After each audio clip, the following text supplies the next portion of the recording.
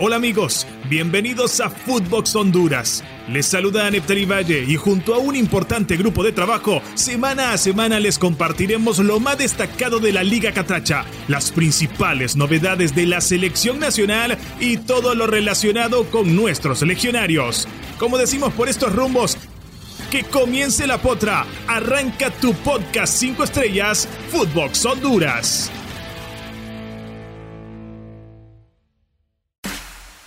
Bienvenidos amigos, bienvenidos a un nuevo episodio de Footbox Honduras. Les saluda Neptali Valle, como siempre un gusto poder acompañarlos para poder compartir con ustedes la información más destacada del fútbol hondureño, hablando de Liga Nacional, de la Selección Nacional, de legionarios, en fin, un episodio muy completo, así que no se lo pueden perder.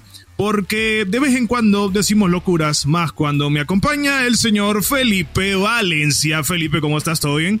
Hola, ¿qué tal, Nepta? ¿Qué tal, amigos de Footbox Honduras? Sean bienvenidos a una nueva edición de este podcast. Y locura el gol que hizo Edwin Rodríguez, por el amor de Dios, emulando a Danilo Toselo, a Naún Espinosa y hasta el bicho Palma, si me apuras. ¿Qué gol olímpico se gastó Edwin Rodríguez?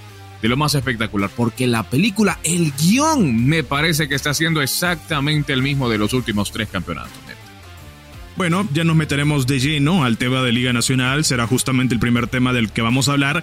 Me gustaría también hablar, te voy a ser sincero, de equipos hondureños participando en Copa de Campeones, pero no tenemos a ninguno. Me gustaría también hablar de la selección femenina de Honduras, que estaría clasificada o peleándose por clasificar a Copa Oro. Pero no, tampoco tenemos, porque la selección femenina en Honduras no es apoyada y la participación de los equipos hondureños en la pasada Copa Centroamericana fue un desastre. Por eso no podemos hablar de esos temas que sí pueden hablar otros países, Costa Rica, Guatemala, por ejemplo, esta semana. Podríamos hablar también de la selección olímpica. No, tampoco vamos a Juegos Olímpicos. Nos eliminaron también en esa. Ahí está, y podemos seguir sumando. Lamentable, pero bien, hablemos de lo que nos toca, que en este caso, pues es la Liga Nacional de Honduras. Les comentamos detalles de la jornada número 5 que se disputó el fin de semana. Les resumo cuáles fueron los resultados y luego nos vamos a detener en los partidos más destacados y los momentos más importantes del fin de semana. Olancho FC, como local, empató 0-0 ante Lobos de la UPN-FM. Vida derrotó 1-0 a Victoria en el Clásico ceibeño. Real Sociedad, como sorpresa, cayó en casa 1-2 ante Génesis. Motagua en Tegucigalpa derrotó 2-0 a Maratón y Real España no pudo contra Olimpia y todo terminó en un empate. Así que Olimpia continúa invicto, sí, así como lo hemos dicho cada vez que estamos en el podcast, aquí en Footbox Honduras. Entonces, esos fueron los resultados del fin de semana. Vamos partido a partido. Por ejemplo, Felipe, comencemos en tierras olanchanas. Olancho FC empató 0-0, sin goles, empató sin goles ante Lobos de la UPN, un resultado que a mí me sorprende hasta cierto punto, porque en la previa, no sé, pensábamos que Olancho lo iba a ganar, no fácil, pero que lo iba a ganar. Y te diría, yo si hubiera tenido que apostar por un empate, hubiese dicho que empate mínimamente con goles. A ver, son Humberto Rivera y Ramón Primitivo Maradiaga los que chocaron ese sábado y me pareció un partido más aburrido que bailar con mi tía la más señora. Fue aburridísimo. Y no porque Lobos no lo intentara, sino porque fue un festival de fallos del equipo lanchano. Creo que el único punto destacable fue el debut de Alex López, 45 minutos en el que intentó 2 tiros libres exactamente iguales, los 2 le salieron igual de mal, se tiñó de rubio y es lo más destacado. Te digo, el partido estuvo bastante Z, como dicen los más jovencitos. Y no le vamos a decir más, quedémonos con eso, solo que con ese resultado los Lobos de la UPN-FM suman un punto más en la tabla acumulada en esa lucha por el no descenso. Ahora, te tengo una noticia relacionada a Potros de Olancho, pero que no tiene que ver exactamente con los que jugaron, sino más bien con uno que todavía no ha jugado. Se llama Brian Nicolás Visser, exjugador del Vida. Este hombre ya fue adquirido por Olancho, ya tiene su finiquito, ya tiene la aprobación de FIFA, ya tiene la aprobación de FENAFUT.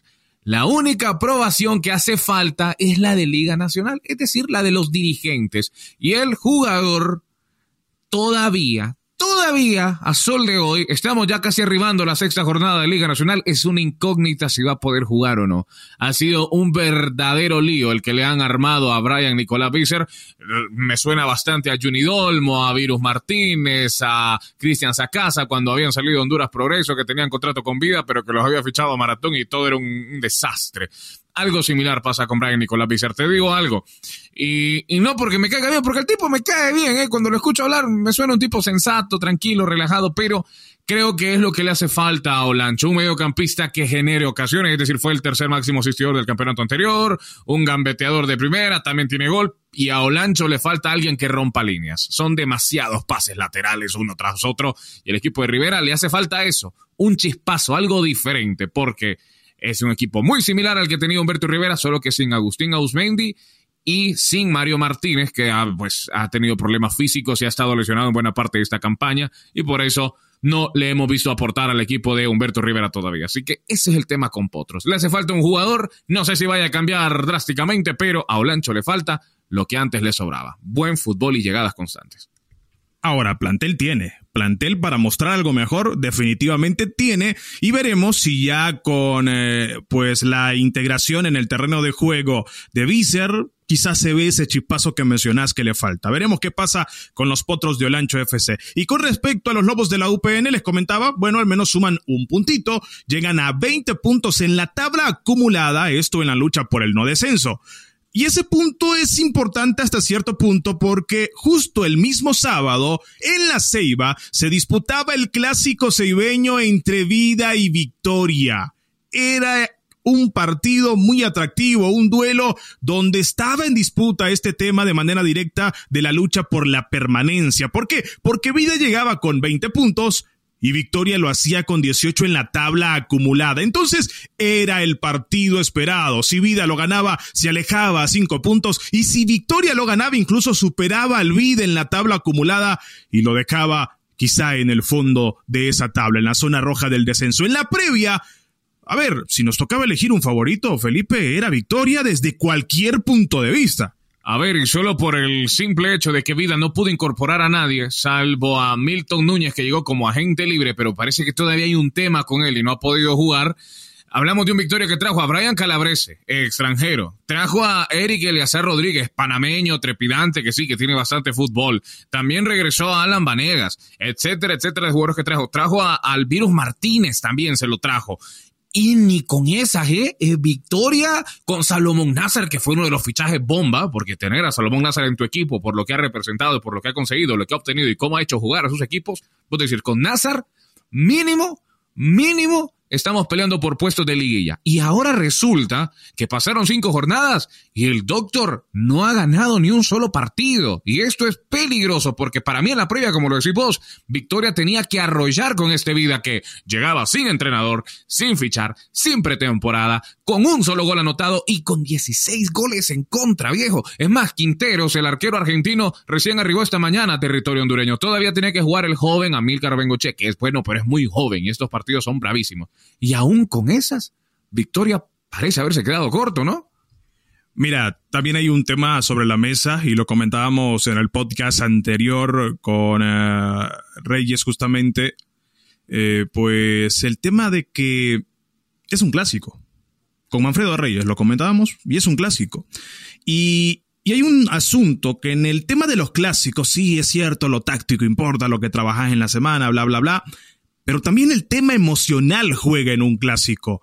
Y durante la semana, el cambio de técnico, más allá de que es un interino, Leo Rodríguez, o al menos así lo anunciaron, siempre enciende una chispa en el jugador. El cambio de entrenador. Cuando sale Raúl Martínez Ambulá, de repente siempre se enciende una chispa en el futbolista para intentar convencer al nuevo técnico, más allá de que sea interino. Esa es una.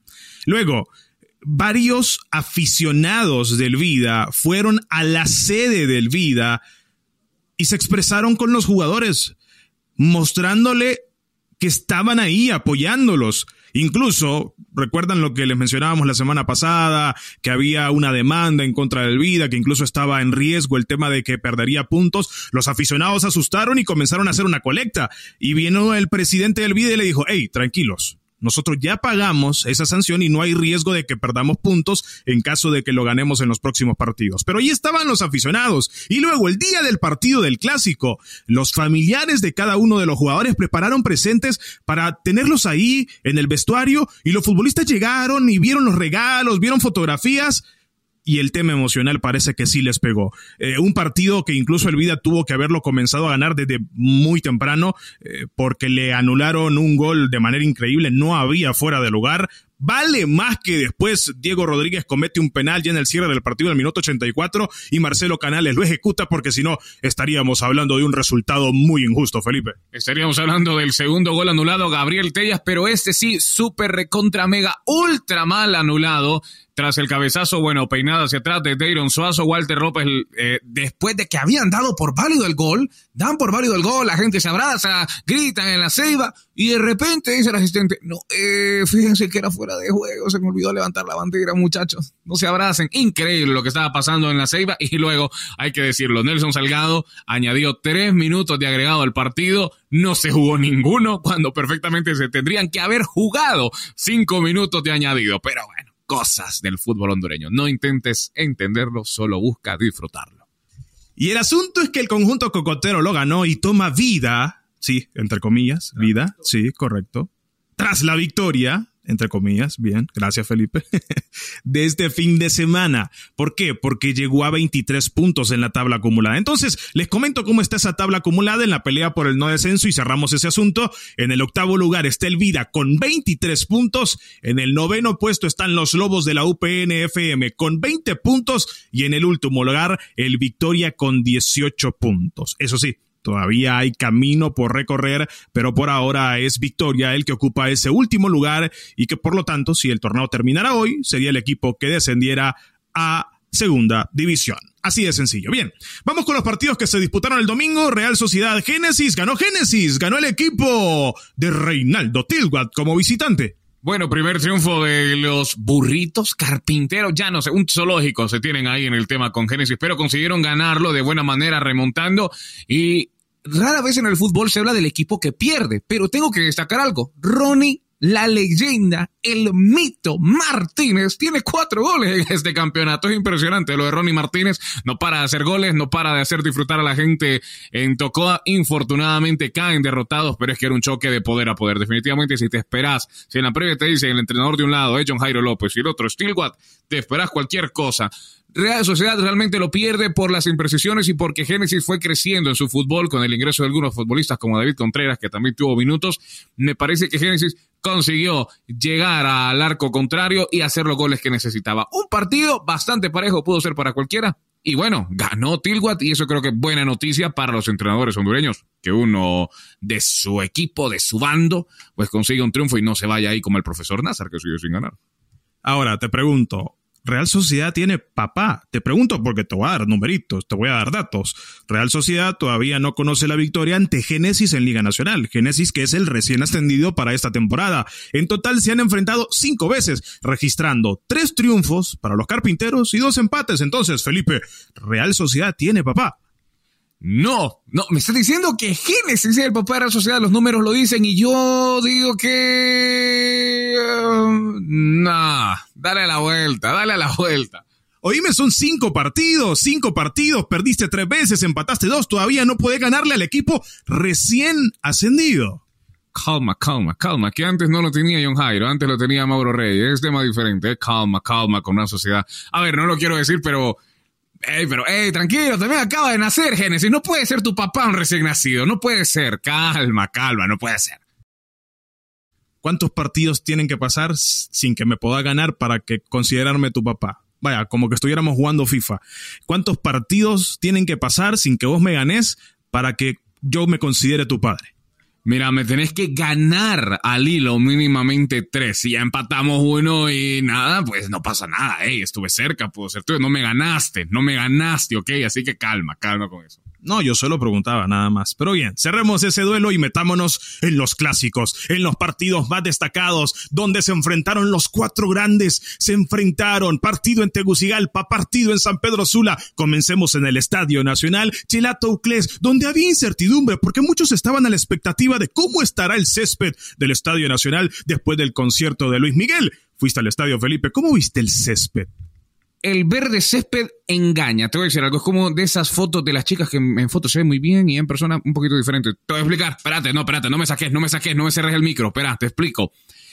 En la transmisión de televisión se alcanzaban a ver muchos sectores verdes, pero es porque hay una costura, hay un hilo que está costurado entre el sector híbrido y el de grama natural. El de grama natural, amigo, está quemado porque para Honduras, para quienes residen fuera de nuestro territorio, se viene un verano bastante fuerte, un verano azotador, como dicen los climatólogos de turno. Bastante sol ha terminado por quemar levemente algunas partes del césped.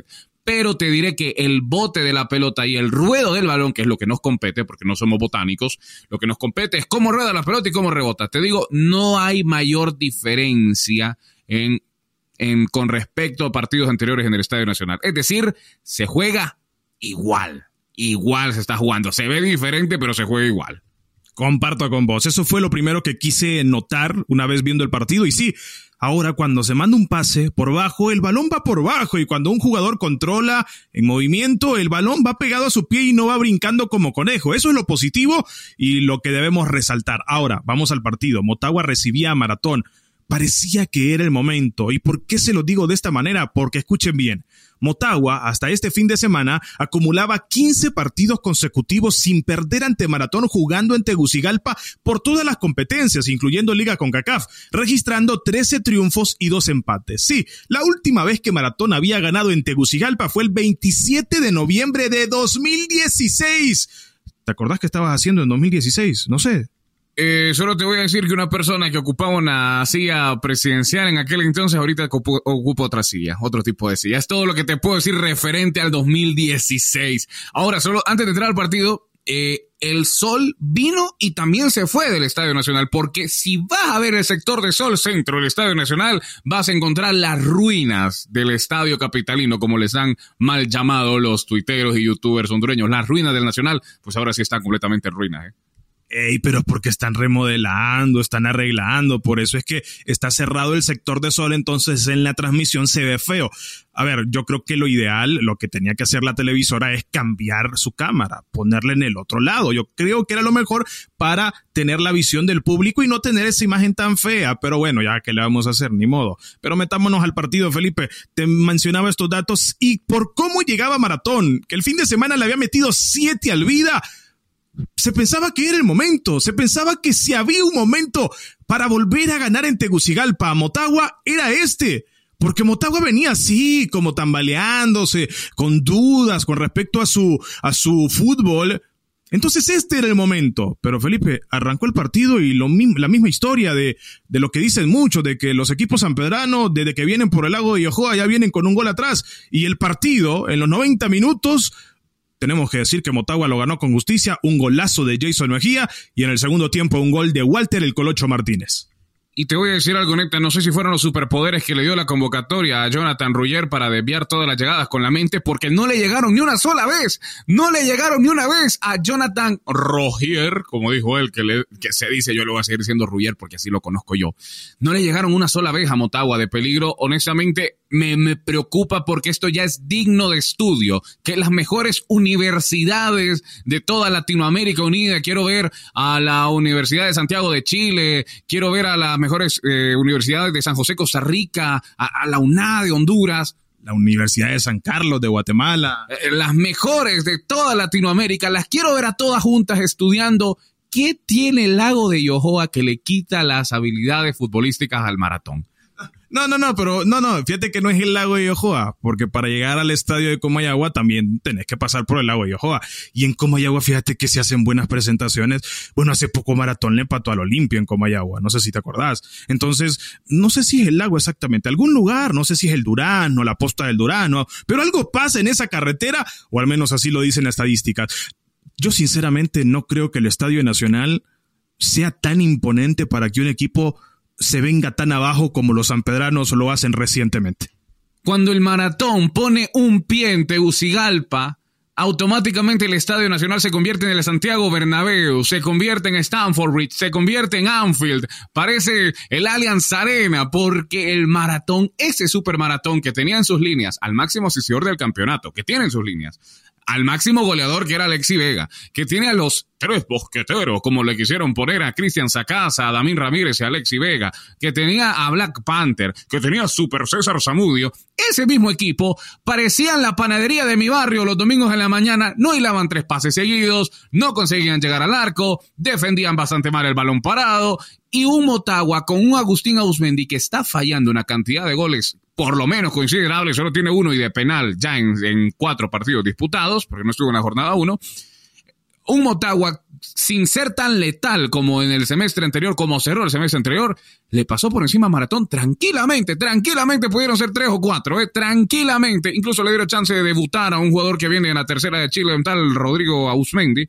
Hasta ese tuvo chance de debutar. Así que Motagua tranquilísimo, un Motagua que decíamos que luego del encuentro contra Real España, no, cuidado con Motagua, que mira cómo le pasaron por encima, que no sé qué, mira cómo viene Maratón, le goleó a Génesis, goleó a UPN, goleó a Vida. Y creo que ese es el detalle. Goleó a Vida, goleó a UPN, a un buen Génesis, le pasaste por arriba, empataste contra Olimpia, y ya cuando te encontraste con tu... Yo creo que el mayor rival de toda esa temporada para Maratón y lo que le va a impedir tocar la copa es que en algún partido va a tener que ganar en Tegucigalpa. Y eso me parece a mí que no se va a poder, por lo menos este 2024. No es el año en que Maratón va a romper la sequía de triunfos en Tegucigalpa. Eso con todo y que no hay un sector de la gradería, o sea, ni siquiera está el estadio completo en Tegucigalpa. Pero bien, lo ganó Motagua y lo ganó bien. Creo que los aficionados pueden sentirse con más tranquilidad después de este triunfo ante Maratón. Ahora, hablemos del partido en el Estadio Olímpico.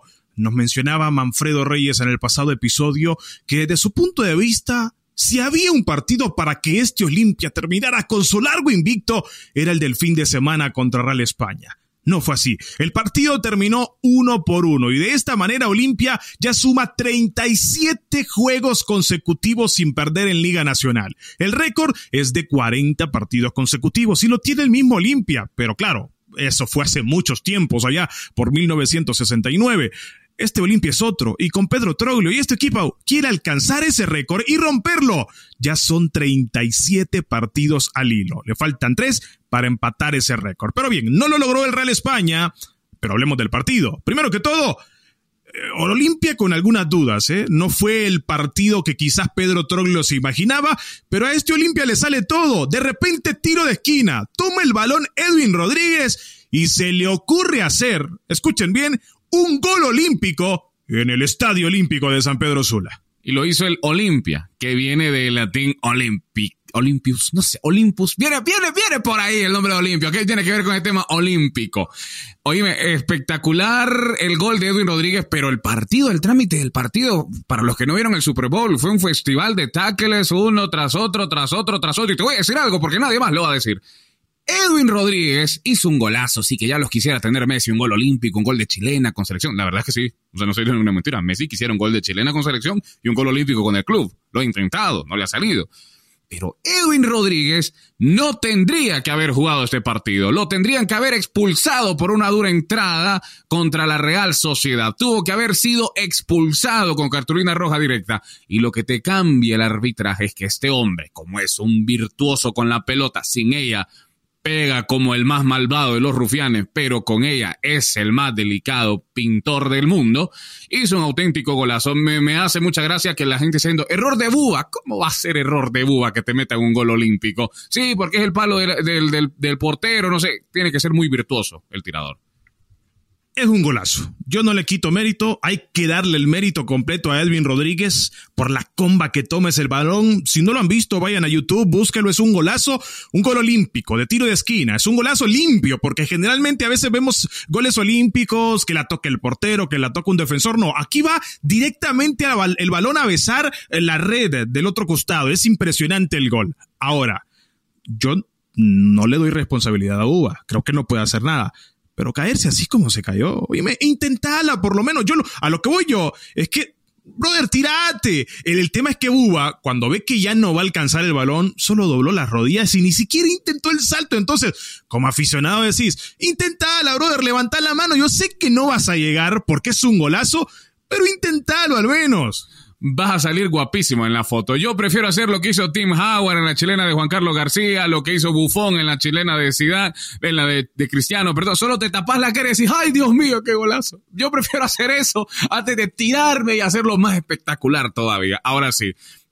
Buba obviamente sale en la foto, tirado viendo hacia arriba como un desprotegido ante el supervillano, un indefenso civil ante algo de otro planeta, porque eso es lo que fue un gol de otro planeta, no de otro partido, otro planeta. Y Troglio, que vio jugar en vivo y en directo a Diego Armando Maradona, no le quedó otra que pararse y aplaudir a su dirigido.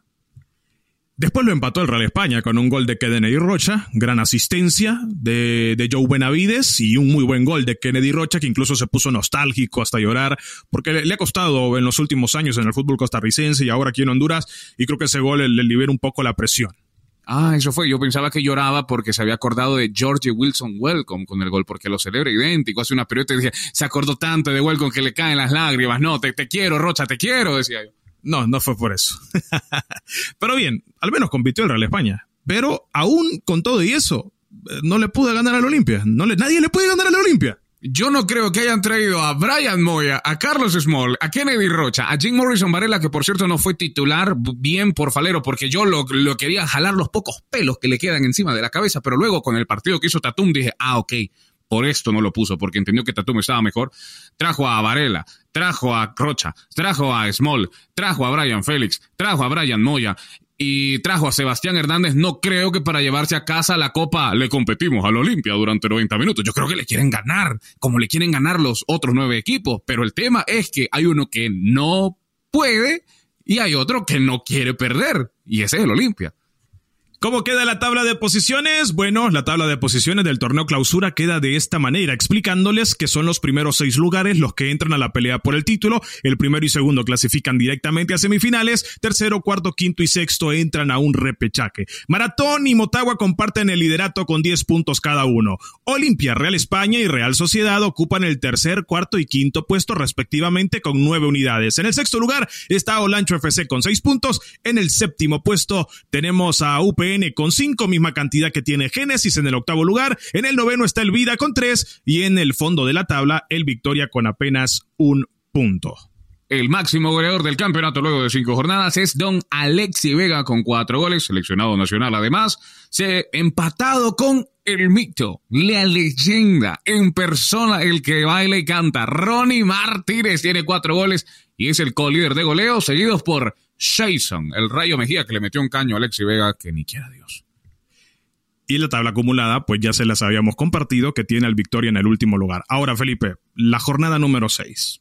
No sé si te acordás, pero cuando comenzó el torneo, vos lo dijiste, vos dijiste, te paraste acá y te pegaste en el pecho y dijiste, muchachos, el invicto de Olimpia caerá contra el Olancho FC. Esas fueron tus palabras. ¿Te mantenés? ¿Cambiás de opinión? ¿Crees que el invicto de 37 juegos al hilo sin perder cae el próximo fin de semana en la jornada 6, Olimpia jugando en Tegucigalpa contra Olancho FC? Señoras y señores, a través del podcast de Footbox van a escucharlo ustedes antes que nadie. Olimpia va a caer en la jornada 6 frente al equipo de Humberto Rivera en Tegucigalpa. Se viene la venganza. Gol de Federico Selequia, gol de Kemsi Abbott, asistidos por Alex López. La locura en el Nacional, las imprentas se caen de tanta tinta, las lágrimas inundan las calles de Tegucigalpa y lo gana Humberto Rivera y los Potros. ¿En qué apoyás ese punto de vista, ese panorama, esa historia que acabas de pintar en ese cielo hermoso de sueños? Ayer lo soñé y se veía bien. No, bueno, no, a ver, si existe un momento para que Olancho dé un golpe sobre la mesa y diga, para esto trajimos al profe Rivera, para esto fichamos a los que fichamos, para esto tenemos a este equipo en primera división con la inversión que hicimos, con la que quisimos hacer en Andy Nájar, y qué lindo sería que le ganen a un Olimpia que tenga a Andy Nájar como titular. Solo te digo que sería espectacular.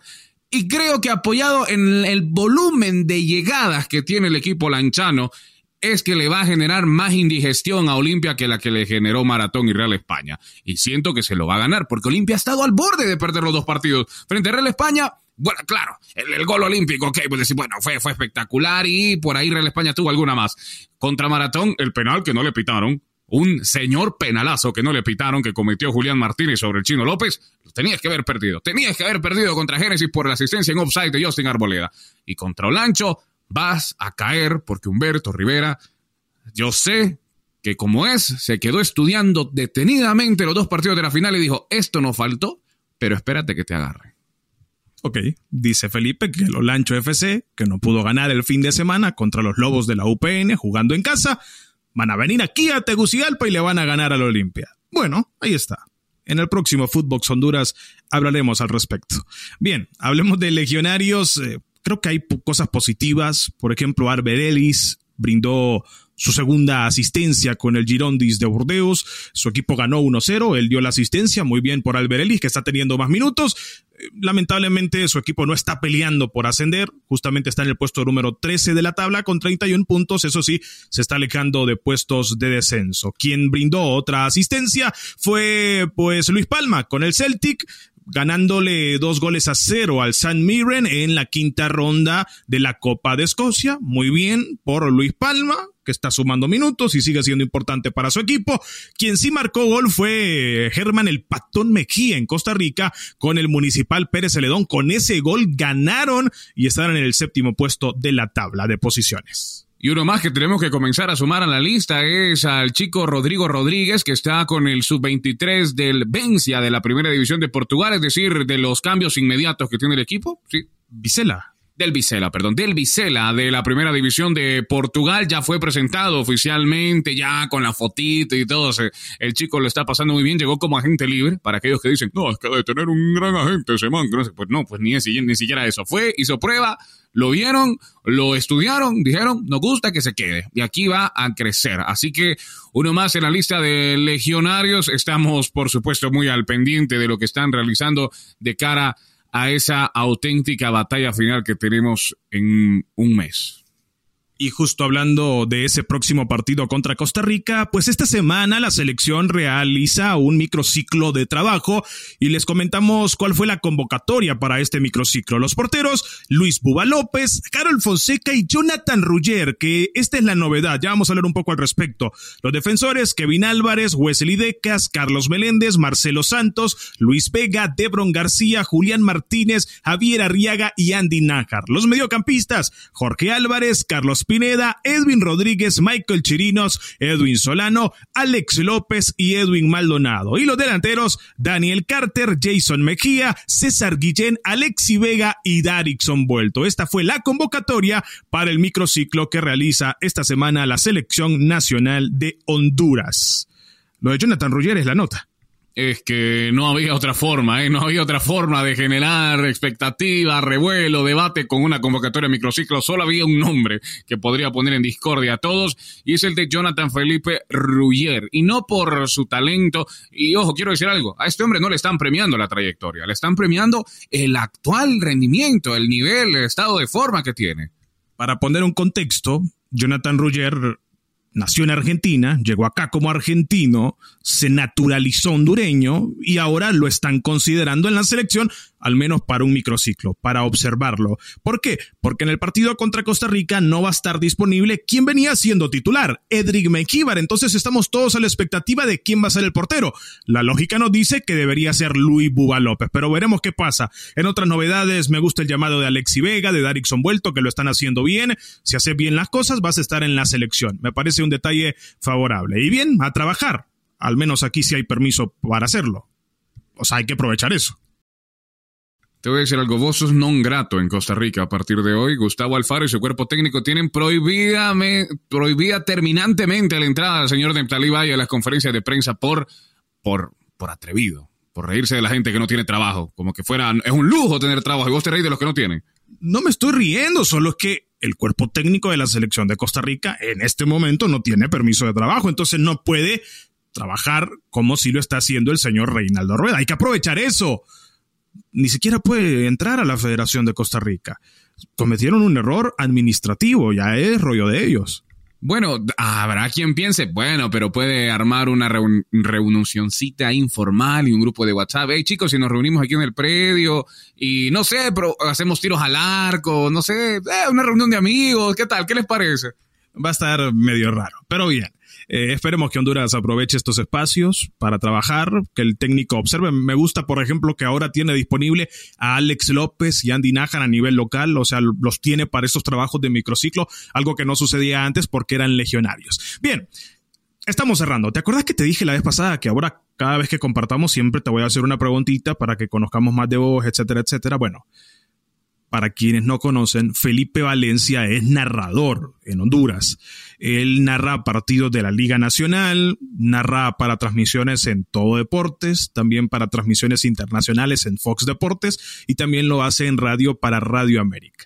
Felipe, quiero que me comentes cómo es esa experiencia de narrador en Honduras. ¿Qué es lo más difícil que como narrador tenés en el fútbol hondureño y lo positivo, porque siempre está en los dos lados de la moneda? Así que comentame, por favor, desde el punto de vista de un narrador de fútbol, que muchos sueñan con conseguir eso, ser narrador de fútbol, narrar a la selección, que ya lo has hecho, etcétera, etcétera. Bueno, comentame detalles. Bueno, creo que lo más complicado y el reto más absurdo, te lo digo así porque jamás esperé vivir algo similar a eso, es el mismo que atraviesa la Liga Nacional como tal, la desorganización, porque al relator, para que la gente que nos escucha, le tienen que pasar el listado oficial de los jugadores que van a estar, es decir, el número 5, Neptalí Valle, el número 7, Felipe Valencia, el número 10, usted que me escucha, y así, ¿ok? Lo que pasa es que a veces te dan el número 35, Fernando Castillo. Ya lo ves y ves el banquillo y va a entrar el número 44 y el número 44 no está en la lista. Y vas y preguntas, no, este se llama así, no, es que este se llama así, no, es que este es hijo de tal. Y bueno, al final no tiene nombre ni apellido el muchacho, entonces ya tenés que directamente consultar con fuentes del club de, oigan, ¿quién es este 43 que hicieron ingresar? Eso es lo más complicado que me ha pasado. Otros que, en la cosa inédita que son la Liga de Honduras pasa, se quitan la camisa y se la dan a un jugador que ingresa, es decir, entró 2 veces el número, salió el 18 y volvió a entrar un jugador nuevo con el número 18 en la espalda, o sea, cosas que solo aquí se ven y eso ya confunde. Y bueno, creo que lo más apremiante es vivir la pasión, poder transmitir las emociones, y lo mencionabas, tuve la oportunidad de relatar a la selección nacional en ese triunfo histórico contra México y fue, creo que el grito más más fuerte que he dado en mi vida, el gol de Anthony Lozano. Y mira que yo no soy fan del Choco Lozano, pero jamás pensé gritar con tanta pasión, con tantas ganas hasta de llorar un gol de Anthony Lozano, porque el sentimiento de la selección nacional es algo inexplicable aquí en nuestro país. La gente que se cae mal se abraza, la gente que se cae muy bien se abraza el doble y vivimos todos la misma pasión, la misma emoción y hasta se te ruedan las lágrimas en el himno porque sentís que es algo bien especial. El bicho que controla el deporte de cancha, vamos a ver la reforma, el defensa, se lo pica Lozano mata.